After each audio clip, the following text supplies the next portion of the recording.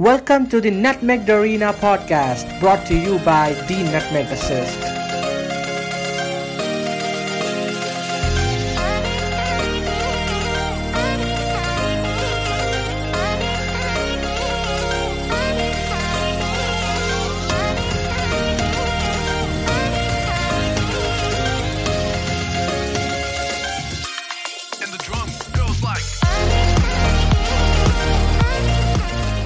So guys, welcome back to the part 2 of this exciting episode where we talk about the problems at Manchester United and the causes of these problems as well. So I hope you enjoyed part 1. So we have a little more content here in part 2 of this episode.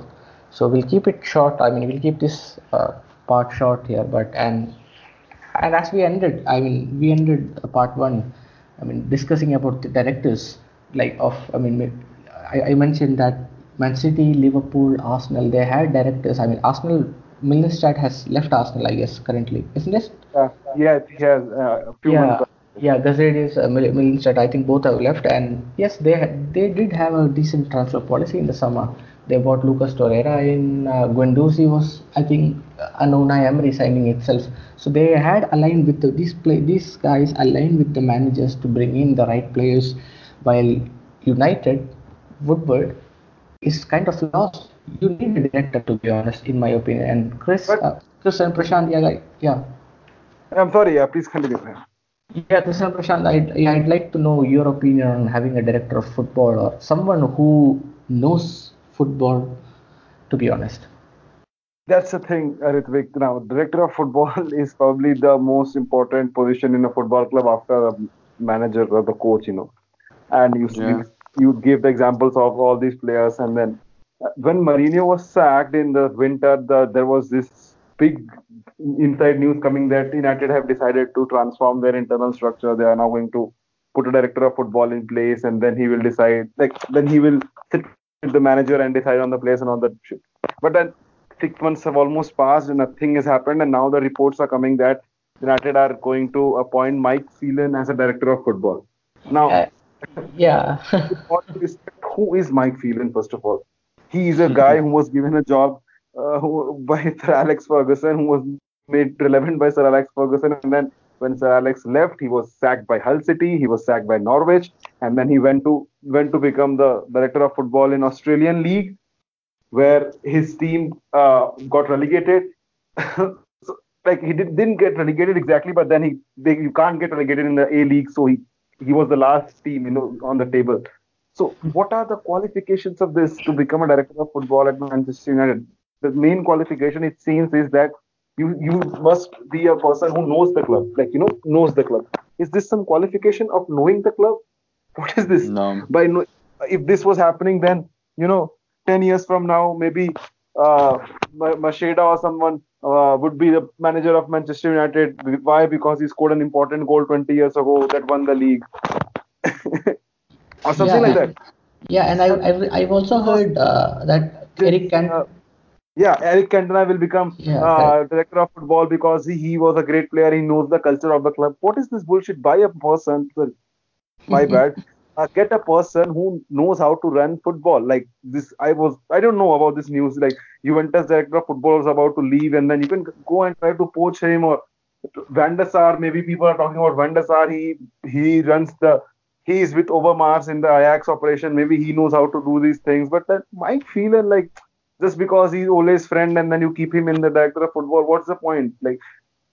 You should go for a man who is being wanted by 10 other clubs, not who at this moment of time who is looking for Mike Phelan. No one other than Manchester United. If they are the one giving him the job. So, yeah. Really baffling for me. Chris, what's your opinion on this DOF shit and all this drama? I don't have any faith in Glazers that they will put any good man in there. Yeah. Well, I think a director of football is needed, especially at Manchester United.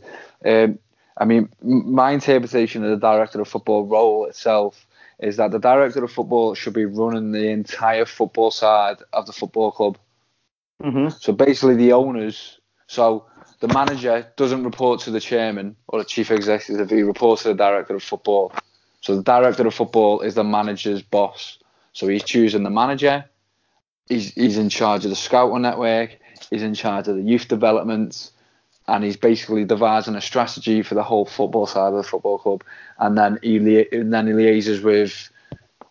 I mean, he should even be on the board of directors, so that on the board, the football side of the thing. When it comes to that, I always imagine a meeting of the board of directors, and they say, well, what's going on in the commercial part of the club? What's going on in this part of the club? Right, what's going on in the football side of the football club?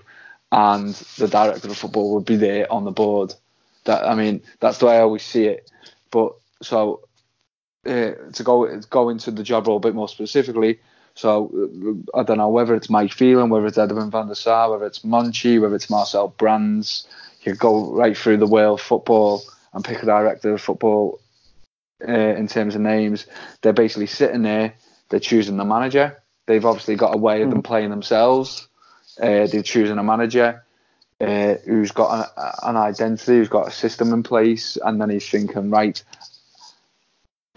you tell me what positions that we need, and then I will go out and buy you the most suitable player in terms of wages, contracts, etc. for that position. And if I can't get you plan A, then I'll come to you with a plan B, a plan C, a plan D. And then not only that, while you're dealing with the first team, I'll be liaising with the youth development manager and making sure that there's a pathway for youth players to come up, and give me a list of players that you don't want at the club, and I'll be touting them around Europe and getting the best value for them to suit our football club. And that is it for me. That is a director of football is specifically that, and as simply as I could say, he's in charge of the entire football operation of the football club. Yeah, and he picks the manager, and it's basically it would be Ed Woodward and the Glazers not giving Ole Gunnar Solskjaer 100 million, 200 million to spend. They'd be giving it to the director of football and saying, that's how much money you've got. Work with the manager and spend it well. I've employed you because I trust you to spend 250 million. So it's got to be. He's got to know about football. He's got to have an idea on how to set up a team. He's got to be experienced at the job. That's why Mike Phelan is completely the wrong man for the job. Whether he knows the club or not, it's irrelevant. Like Prashant just said, it's not a skill. Whether you know a football club, it's not a skill. If you look at Ajax there, or Mark Overmars, Justin Kluivert wanted to leave Ajax last summer, and Overmars didn't come in his way. He said, okay, if you want to leave, if you want to go to a different league, okay, you can go. Kluivert has went to Roma, and he's been that good there at Roma. They're particularly having a bad season. But see the signings that Overmars has made there. Daley Blind from Manchester United. Yeah. They bought back Daley Blind. Dusan Tadic from Southampton. I think this is one of the signing of the season, to be honest. Judging Dusan Tadic's performance in the Champions League. Then they have also bought Lisandro Magayan from Boca Juniors, who's an Argentinian centre back from Boca Juniors. And if you see these signings, if you sorry, I'm sorry to interrupt. I'm just saying that if they can do these quality signings on limited budget, just imagine how many good signings can they make if they have the budget of United or such a big club. Exactly. You need a proper figure behind this. You need a proper director of football who actually knows football and who actually knows and who actually recognizes proper talents. Mark Overmars knows that, and he's done a great job. If you even Frankie De Jong is moving to Barcelona, but Frankie De Jong was signed by Ajax for, I guess, 1 million or less than 1 million euros, I guess, from a fellow Dutch league club. And look at Frankie De Jong. They've sold Frankie De Jong for around 65 million now to Barcelona. This is what you call proper development. This is what you call proper scouting. This is the way how a club should be run. And I'm not being biased. I don't want to be biased here. But But still, I want to talk about Liverpool as well, especially Michael Edwards. Yeah, Michael. Just can't help it, Kritik. Yes, yes.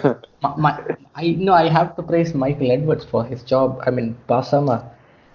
Fabinho was a signing out of nowhere.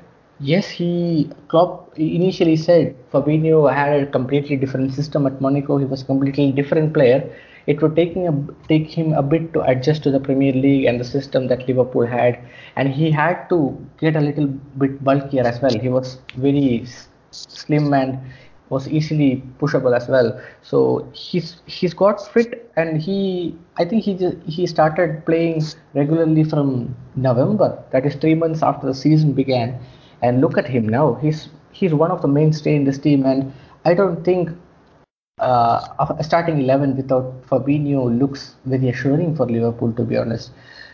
And Michael Edwards did proper groundwork. The signing was out of nowhere. Not even Liverpool fans knew that Fabinho was a target.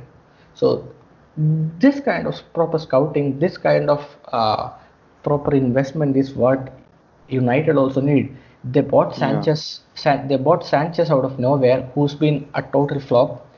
They bought Fred in the summer, seeing him in, the Ukrainian league, and I'm 100% sure Fred's passing was more over the same there as well with Shakhtar.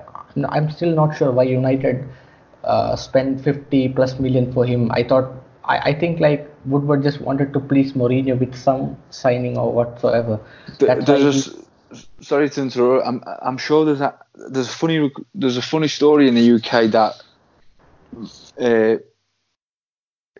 Shakhtar only actually wanted 20 or 25 million. Yes. I heard that. Yeah. Yeah, and then Manchester United just came in with a ridiculous bid out of nowhere, and then Shakhtar asked for, and then they actually increased the bid by 5 million just to see if they could get it, and Manchester United still ended up paying it. and it's not actually portrayed as a joke. It's portrayed as a rumor, as if like a transfer story would be. It's actually a serious thing that when Shakhtar were actually sort of obviously financial fair play reasons and etc. due to the Russian league, were saying, well, who are we going to get rid of? They were actually willing to get rid of Fred for 20 or 25 million. And Manchester United, did they buy him? It was 45 million pounds, wasn't it? 48 million pounds. Yeah. 48 million pounds. So what was that? So that's what, 60 million euros, is it? So give us. Yeah. So that was it. Manchester United went in with a 40 million pound bid straight away, and Shakhtar was sort of then taken aback by it. I said, "Oh right, well no, we're actually looking for this amount," and then Manchester United agreed to pay it still. Yeah, this is the. Do you remember 6 years ago when Fellaini's release contract was 22 million, and then we didn't buy him before 31st July. We bought him on 14th August. 15 days later for 29 million. 20. Yeah. He was available for I think it was the best thing about that transfer was Everton. Roberto Martinez had just took over Everton, and it was obvious that Fellaini didn't fit into any kind of playing philosophy that he wanted to bring to the club. So it was obvious from the early part of pre-season that we were happy to sell Fellaini. So Manchester United anyone could have got him at any point. Yeah, but then they didn't. Yeah, but he had the Champions League release clause of 20 million or something around that. I think it was the 24th of August that had to be met by. As long as they bid 4th of July. I remember that. Yeah, and then obviously Manchester United waited till after that and then bought him anyway. But yeah, I mean, this ongoing transfer, well, I'm not going to call it a transfer strategy because it's quite clearly not any kind of strategy that they've got in place. This is having a knock-on to what we spoke about in part one. This is having a knock-on effect because there's no sort of guidance in terms of the way Manchester United buying players. This is why the agents of other players of, say, Ashley Young, Chris Small and Phil Jones, etc., are probably looking at it from a situation and going, well, hold on, they're not buying players. You've got no competition here. let's ask for a new contract. So And then the board's going, okay, then because we're low in numbers and etc. And obviously other contributing factors to that, and it's having a knock-on effect right around the whole club. I actually think as well. I'm not sure if you guys agree or not. There seems to be a real. I'm not sure. Again, I think we've quoted on it in other podcasts before. The Manchester, they sign players. It's like they've got to sign a name yes. to sell a shirt. Do you know what I mean? Why can't Manchester United go and find an unknown player? You tell me they must have one of the biggest scouting networks in the world. Why can't they go and unearth a Mahrez, say like Leicester did, or a Kante like Leicester did, or an Idrissa Gana Gueye, what that Everton have got at the moment? Because they're the types of players that Manchester United should be looking at now.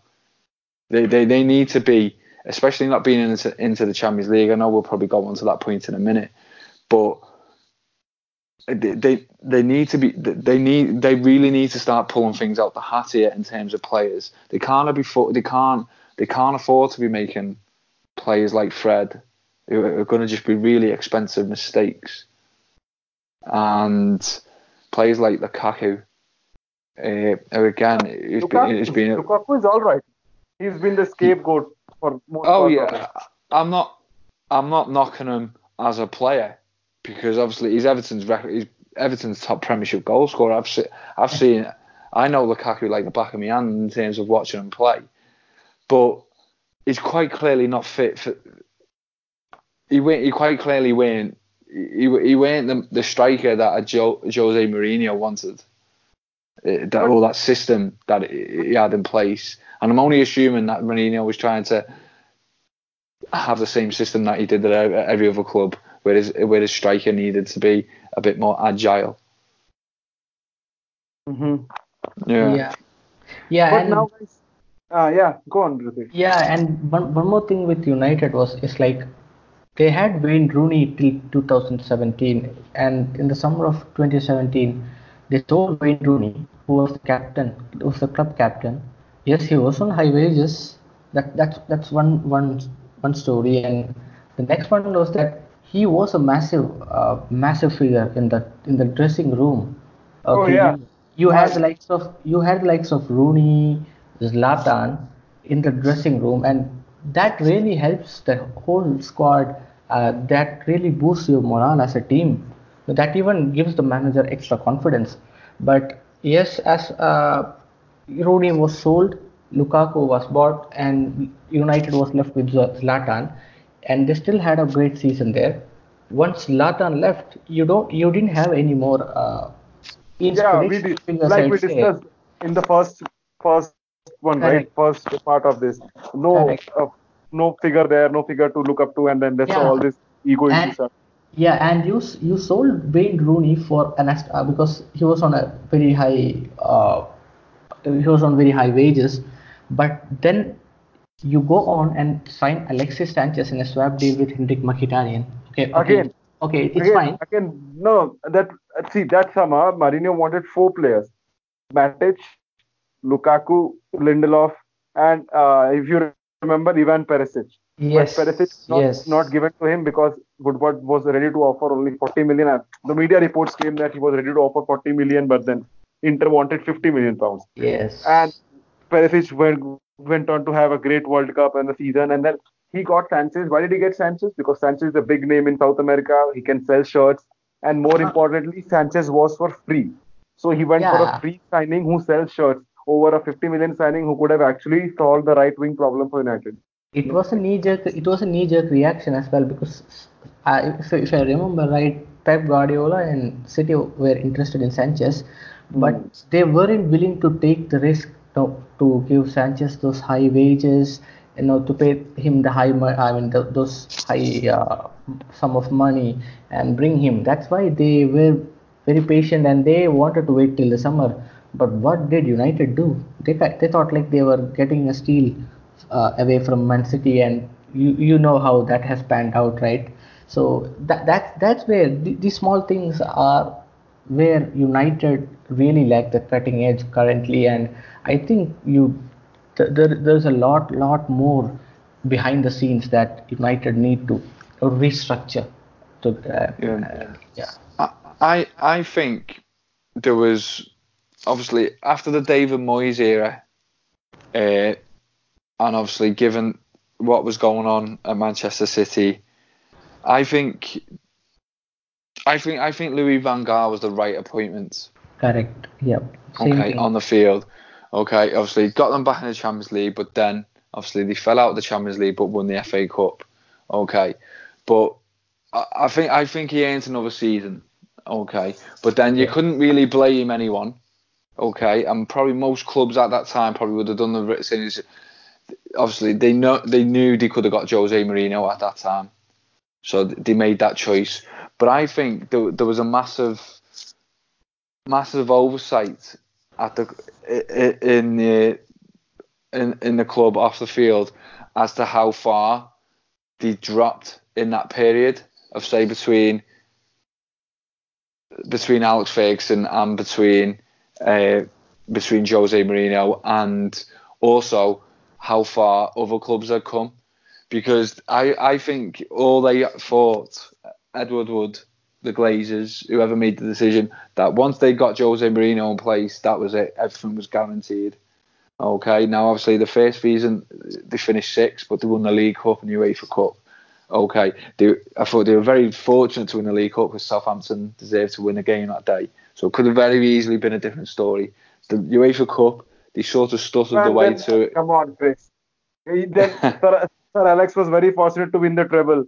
If Bayern had not hit the post twice, we can't bring those things up. Oh yeah, of course. But what I'm saying is because that was so important in that season for Jose Mourinho. Obviously, I know the treble will always go down as a historic event for Manchester United, but Alex Ferguson's got 20 odd other trophies that he can compare to, where do you know what I mean? That he can always say, well, I deserve to win that one. Yeah, do you know what I mean? So, I mean, obviously, and he got that season out of the way, and then the second season, even though he didn't win nothing, they had quite a productive transfer window. Going back to the transfers that you've mentioned before, and then they finished second. Okay, so but obviously the gulf between them and Manchester City, it just weren't taken on board. People again, it's like this. So, we got Jose Mourinho in charge. It's going to find he's going to win a league eventually. Okay, but what they needed to do at that point, and I don't know if Mourinho. They needed to be patient, Manchester United. They needed to think, right, well, we finished second here. We've got back in the Champions League. We need to build on this. But Manchester City are years ahead of us now. Do you know what I mean? Liverpool have caught up to us now. They've got an ongoing thing. This was obviously before this season. This is going back to the end of last season now. Liverpool have obviously caught us up. They're about to have a good... They've just bought Van Dijk in January. Obviously, Manchester City are streets ahead of us with the players that they've got on the field. Obviously, they've got the academy off the field. What Manchester needs to do then is just sort of sit back and just say, well, okay, what we've got to do now is we're not going to win this league in the next season. We're not going to win it in the next 2 seasons. But we've got Mourinho here. Let's compromise. Let's see what we can do. Let's focus on one position. Let's strengthen that position with the aim, a bit similar to what Liverpool have done. And then in the next transfer window we'll focus on that position, and then we'll see what we've got, and if we have to get rid of that player there, then we will do. But last January just seemed to start a massive craze when they bought Sanchez. I haven't got a clue why that signing was made, and certainly for the amounts in terms of wages, etc., that it was made for. And they actually paid a fee to Arsenal because he went out of contract. He was out of contract in the summer. He was free to talk to Manchester United, but they actually had to pay a fee to get him there in January. And then it's just escalated from there. That's where it's escalated even further than what we said before. And again, obviously, and the warning signs were there in the summer. Mourinho should have quit in the summer, or the board should have actually stood up and sacked him in the summer and said, right, what you're saying. That's what I feel like. We have discussed it so many times. I feel like talking about this over so many pods. That on one side, Liverpool, as Kvitwick said, he was their manager after finishing 25 points behind City, was given so many good transfers, costly transfers, because the board trusted in him. And here United with 19 points behind City Marino was given a 33-year-old third choice goalkeeper, a 19-year-old right back, and 150 million Brazilian samba dancer who compete. Yeah, so Alexis Sanchez is best performance. I was going to say that with Liverpool though, that they were the final pieces this summer. They were just the final pieces. Liverpool's title bid started 4 transfer windows ago. Yes. Do you know what I mean? Klopp identified the areas that he needed to do, and he thought, right, well, I'm just going to do it piece by piece. Yeah, that was a massive thing. Obviously, and him excelling the way he did in his first season was a massive thing. But again, Salah weren't getting linked with anyone. I mean, that's a coup by Liverpool to go out and buy him, because he weren't getting. Roman needed to sell Salah for financial fair play. So why weren't other clubs getting linked to him? So that was a massive coup for Liverpool. Not in terms of the name at the time, but in terms of the fact that when he joined the club, I mean, Klopp wouldn't even have had to coach him into playing into his system. He just fit directly into that the right wing sort of inside forward role on the right hand side of the pitch. He wouldn't have had to coach him how to fit into Liverpool's style. He already had the necessary attributes just to go straight in, and that's why he had the impact he did in that first season. Yeah, and like I said, Julian Brandt was the priority signing. Julian Brandt was the plan A for Liverpool, but they didn't get Julian Brandt because he wanted to stay there, because, like I said earlier in part 1, it was a World Cup year. Mohamed Salah was plan B. So Liverpool had an actual, one hell of a plan B as well in Salah. So if you look at the plan A, plan B, 2 good players. Brandt was very young, very raw, and I'm definitely sure that Klopp would have also improved him pretty much, because he's a really good coach. And Mohamed Salah came in. Sadio Mane was predominantly a right winger, and before the season before Salah came, I think Liverpool had a push at the title till December. Then Mane went for the African Cup of Nations, and Chelsea went on to take a huge lead, and Liverpool started dropping points. And Sadio Mane was part of that team of the year as well, and he was the best player at Liverpool. I think he won the Player of the Year at Liverpool as well that season. And when Salah came, Mane switched to the left wing position, which wasn't his role. He was not comfortable at the left side in the beginning, but see how good of a left winger he is now. So that's where the scouting starts. You don't just look at a player who just slots into a particular position. If you look at Salah as well, he's played as the number 9 a lot this season, because of a lack of an attacking midfielder in our team. So Firmino has dropped deep.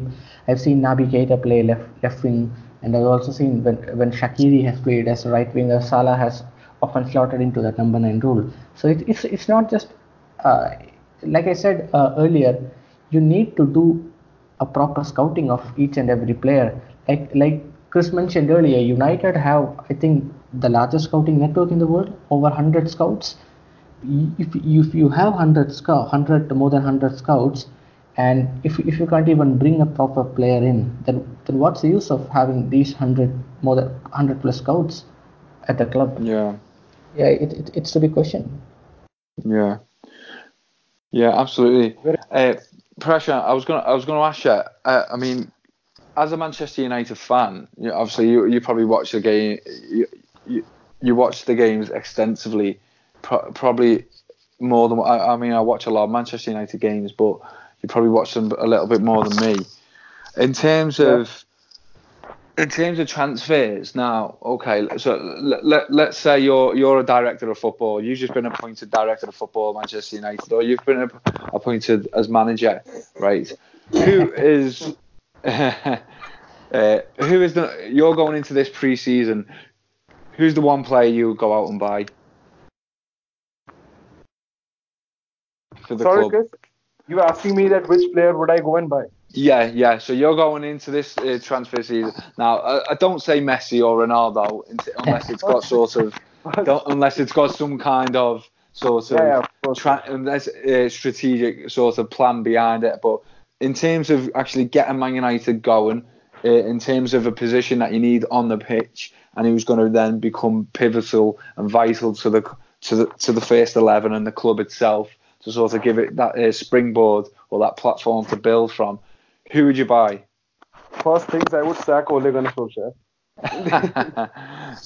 No, all jokes aside, I'll say I'd buy, first of all, Aaron Wan-Bissaka, right back problem. Absolutely. Right. Then I would buy someone, I don't know, someone as a left backup for Luke Shaw, because backup/competitor, because Shaw has not been that great. He has been average. So I would want someone to compete with him. Yeah.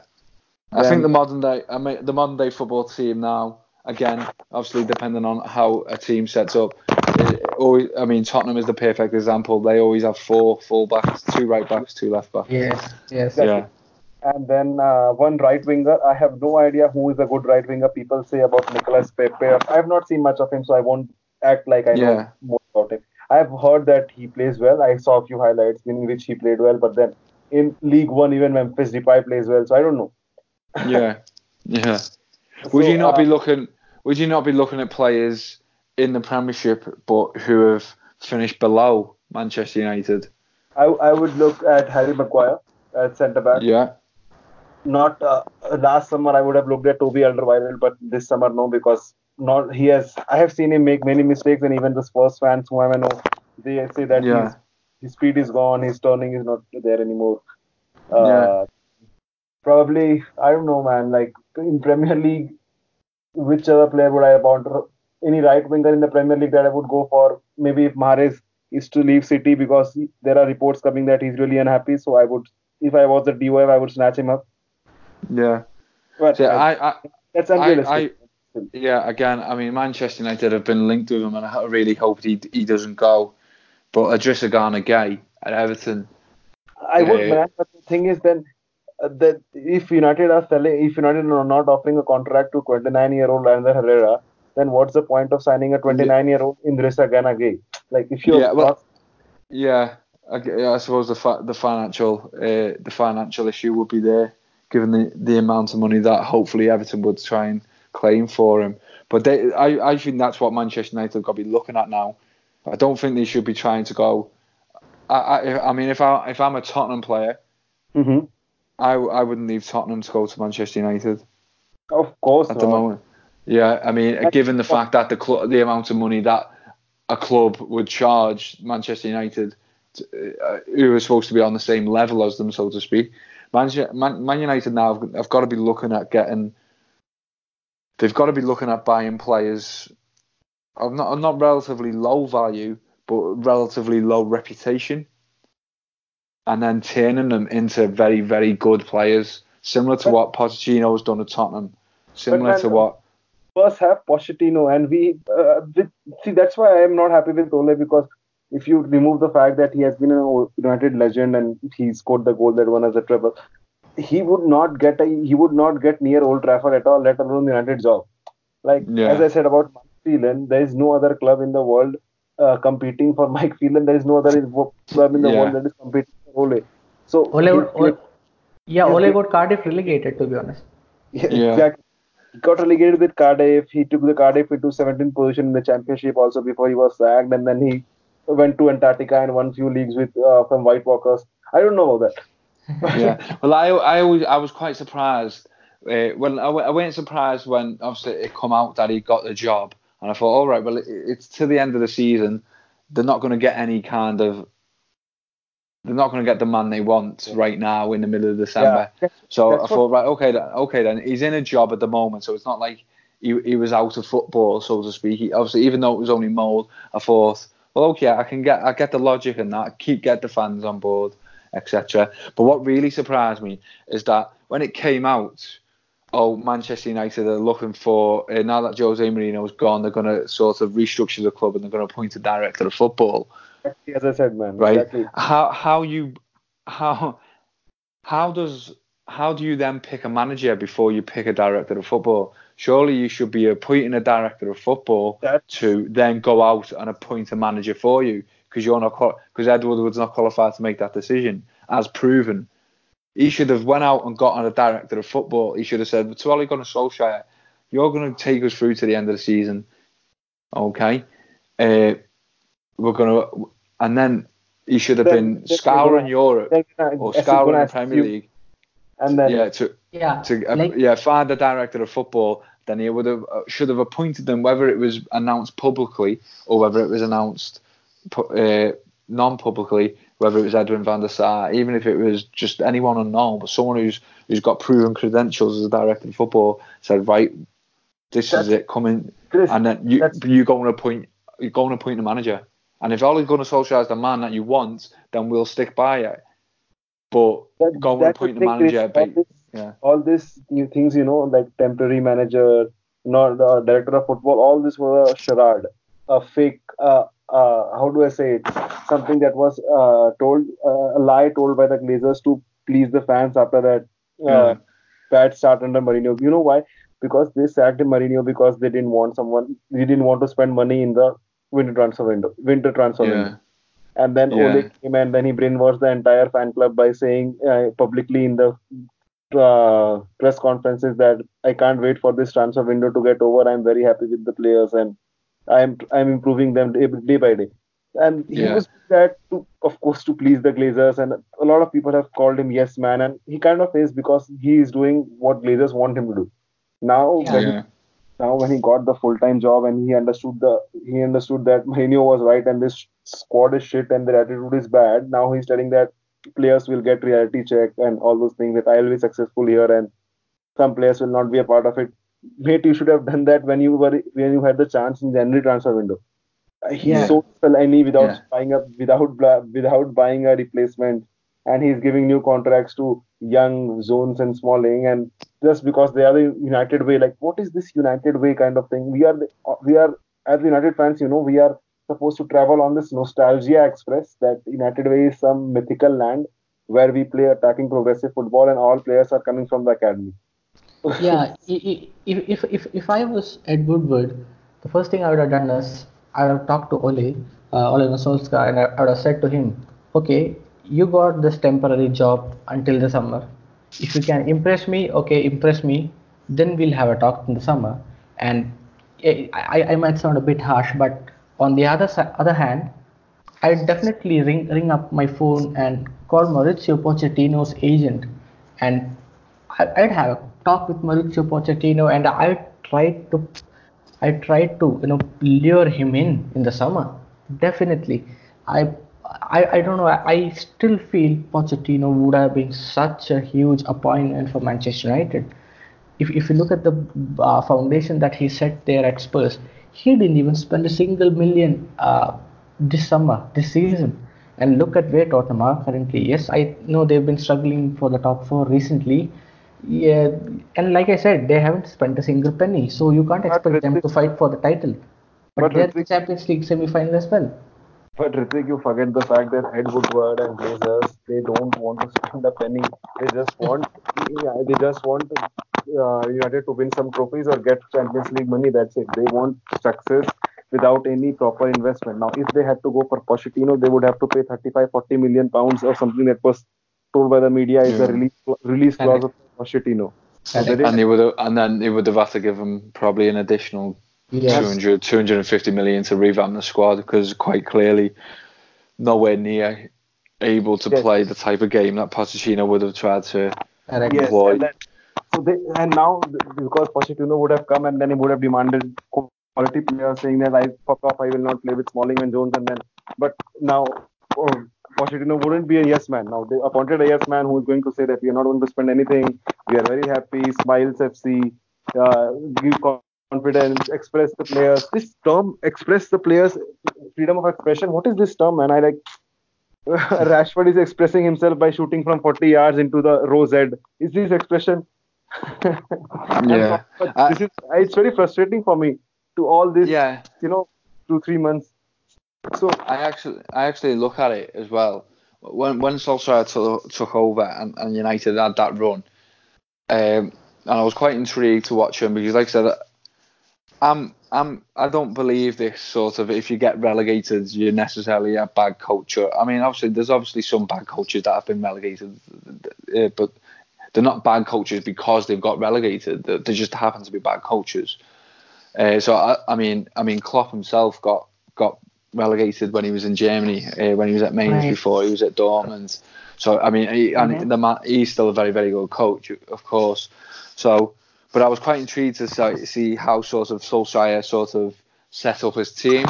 Now, in those games, in that first month, like against Tottenham, etc., and obviously got the victory. I know De Gea played very well, but he seemed to sort of go back to. He seemed to keep it simple. And I think that sort of contributed to the run.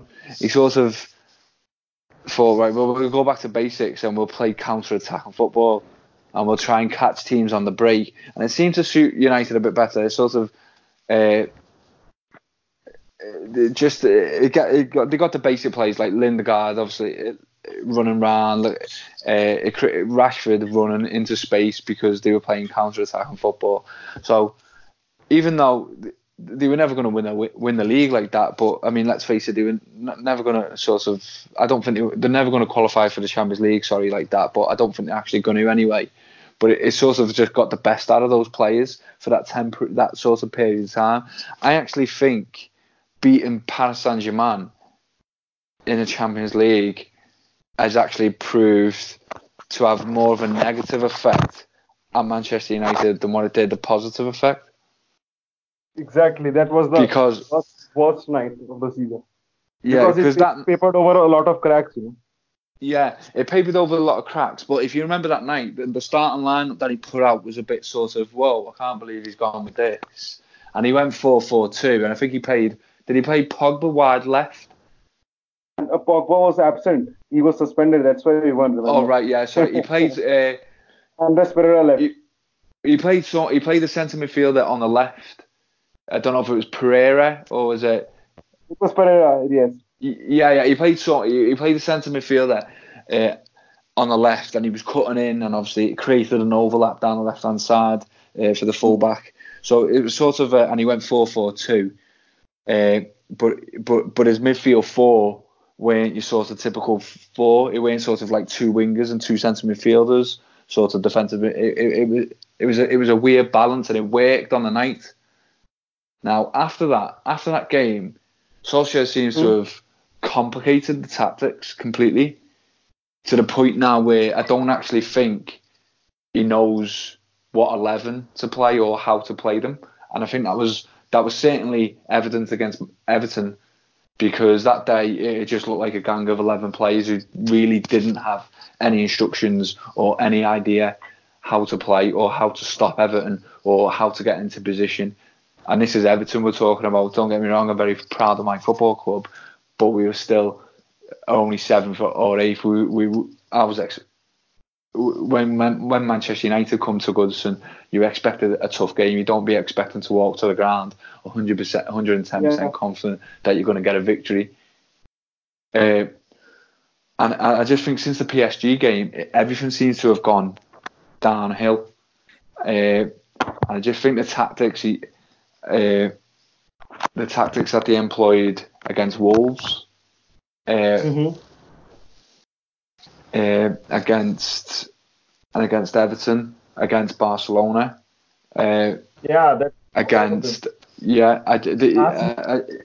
don't know from the next set. If Manchester United, obviously they've got a game against, I believe they're playing Chelsea this weekend. I don't know who they're going to play. Which, when you're a team who are in 6th place, and they're not going to win the league, and you haven't got a big squad, and you certainly haven't got a big squad in terms of quality, you should be able to know what the strongest 11 is. As a fan, as a manager, and when he in January when that run was going, I think from 1 week to the next you could have picked Manchester United starting 11, maybe one or two might have been left out for obviously Christmas period pressures such as being tired, etc.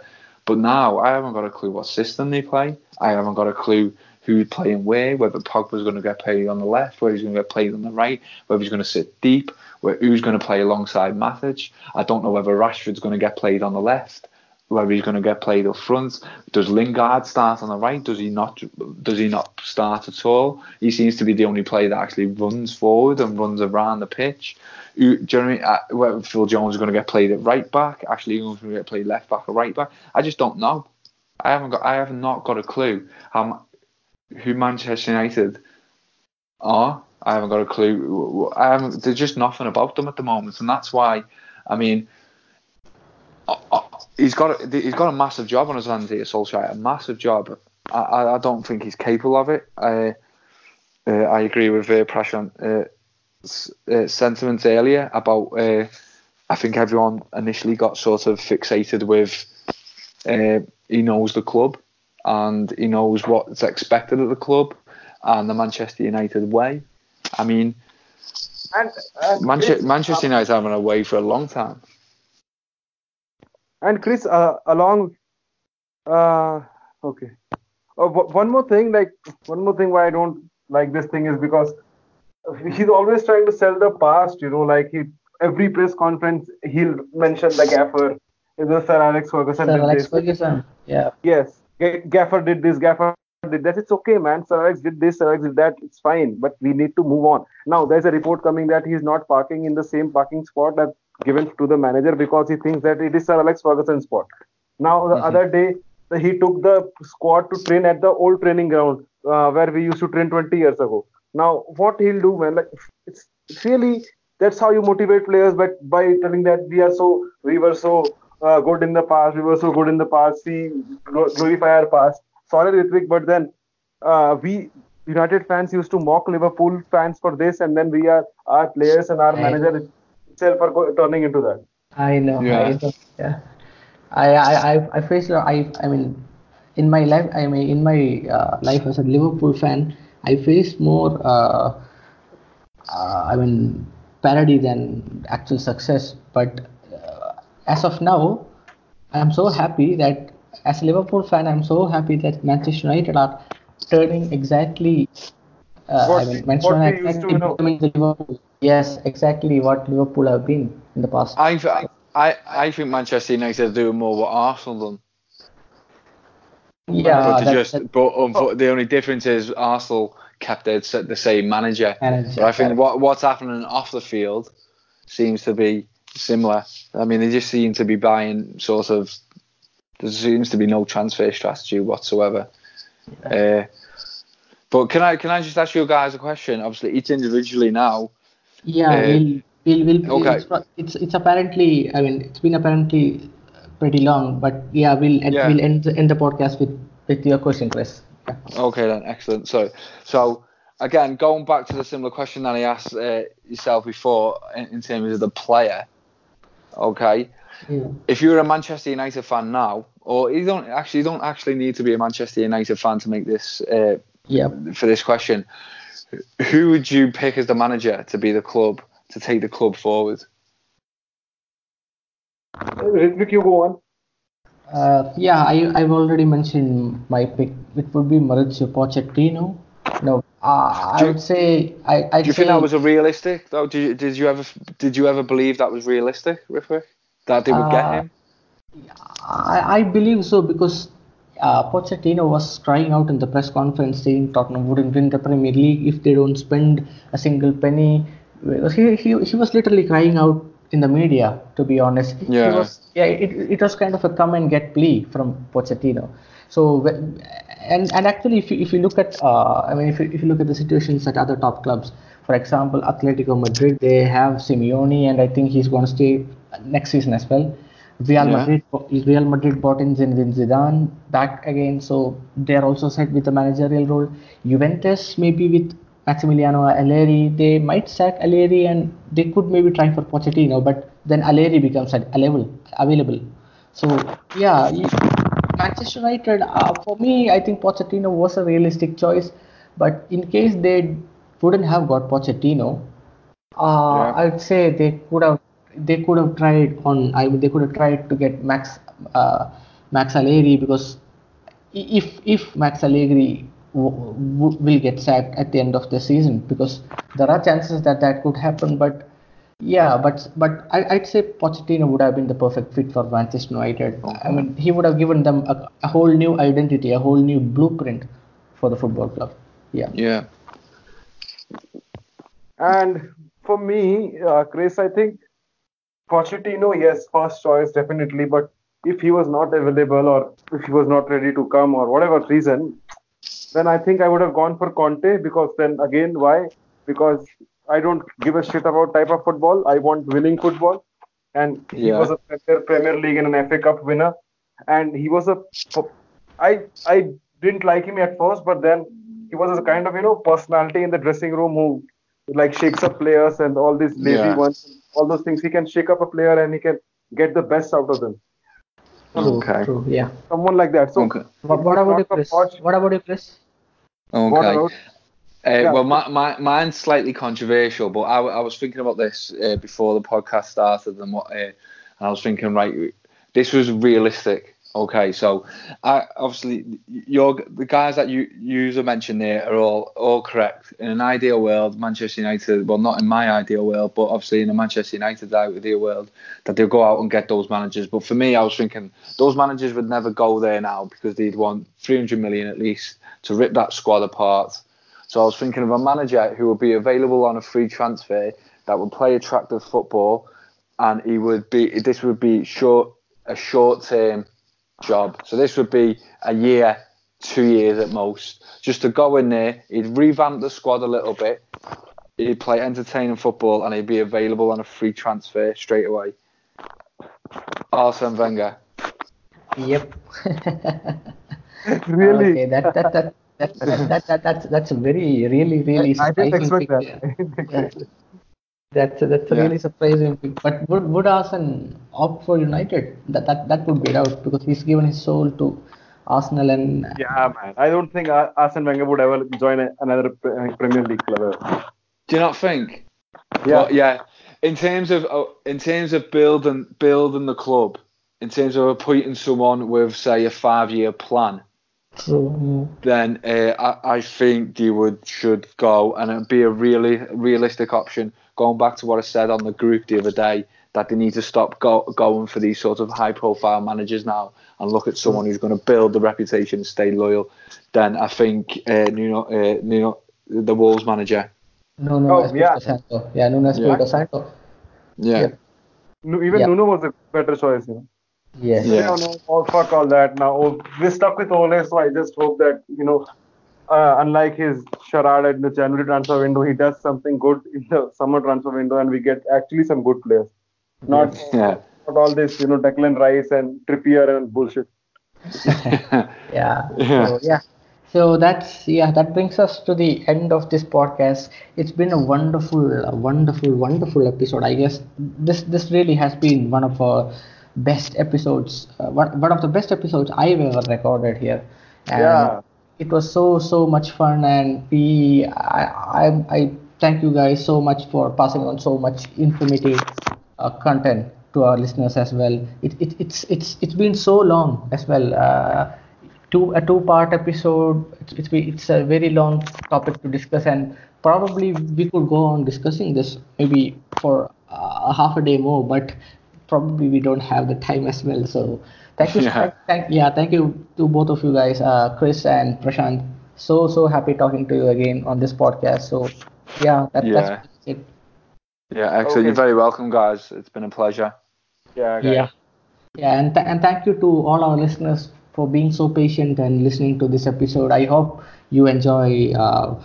I hope you enjoyed this podcast, and we've got more and more content coming your way soon. So stay tuned at The Nutmeg Assist, and also watch out our website www.thenutmegassist.com for some exciting articles as well. So thanks for listening again, guys. See ya. Goodbye. Bye. I think that was good. Yeah, guys, this was a bit long, I guess. This was a cracking episode. Yeah, that's why I purposefully made it a two-part episode. No, it was good. Yeah, I foresaw that we were going, so we were definitely going to go long. So it's very Anyways, good, guys. so I like it I, so I much. I should sleep now. Okay, guys. Yeah, Yeah, yeah. yeah. It's been Okay a then, pleasure. Chris and It's Prashant. been Yeah, yeah, it's been a pleasure, guys. I'll speak to you on the group over the next couple of days. maybe if you guys are free, maybe we can do a podcast this Saturday as well. Maybe a podcast on maybe the PFA Player of the Year and a quick Champions League review, a 40-50 minutes podcast. Yeah, If you guys are free. Yeah. I'll double check things tomorrow, man. But I'll let you know. Okay. Yeah, But sure, yeah, sure. I should definitely be available some point during this weekend, well, even maybe Sunday. But I'll let you know anyway tomorrow. Yeah, sure. Okay, in terms of times. But yeah, I should be available sometime to do one. Yeah. Yeah. So yeah, thank you guys again so much. Good Bye-bye. night. Good All right night. then. Good No night. worries, guys. Speak Yeah. soon. All right. Okay. Bye. Yeah. Good night, Chris. Yeah. And good morning, Prashant. Yeah. Okay. It's 4 almost 5 a.m. here in India.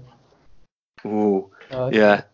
Okay It's then, quarter guys. past 12, so I'm gonna get my head down, guys. Yeah. Thank you very much. Yeah. Okay. Okay. All right, Thank you. bye.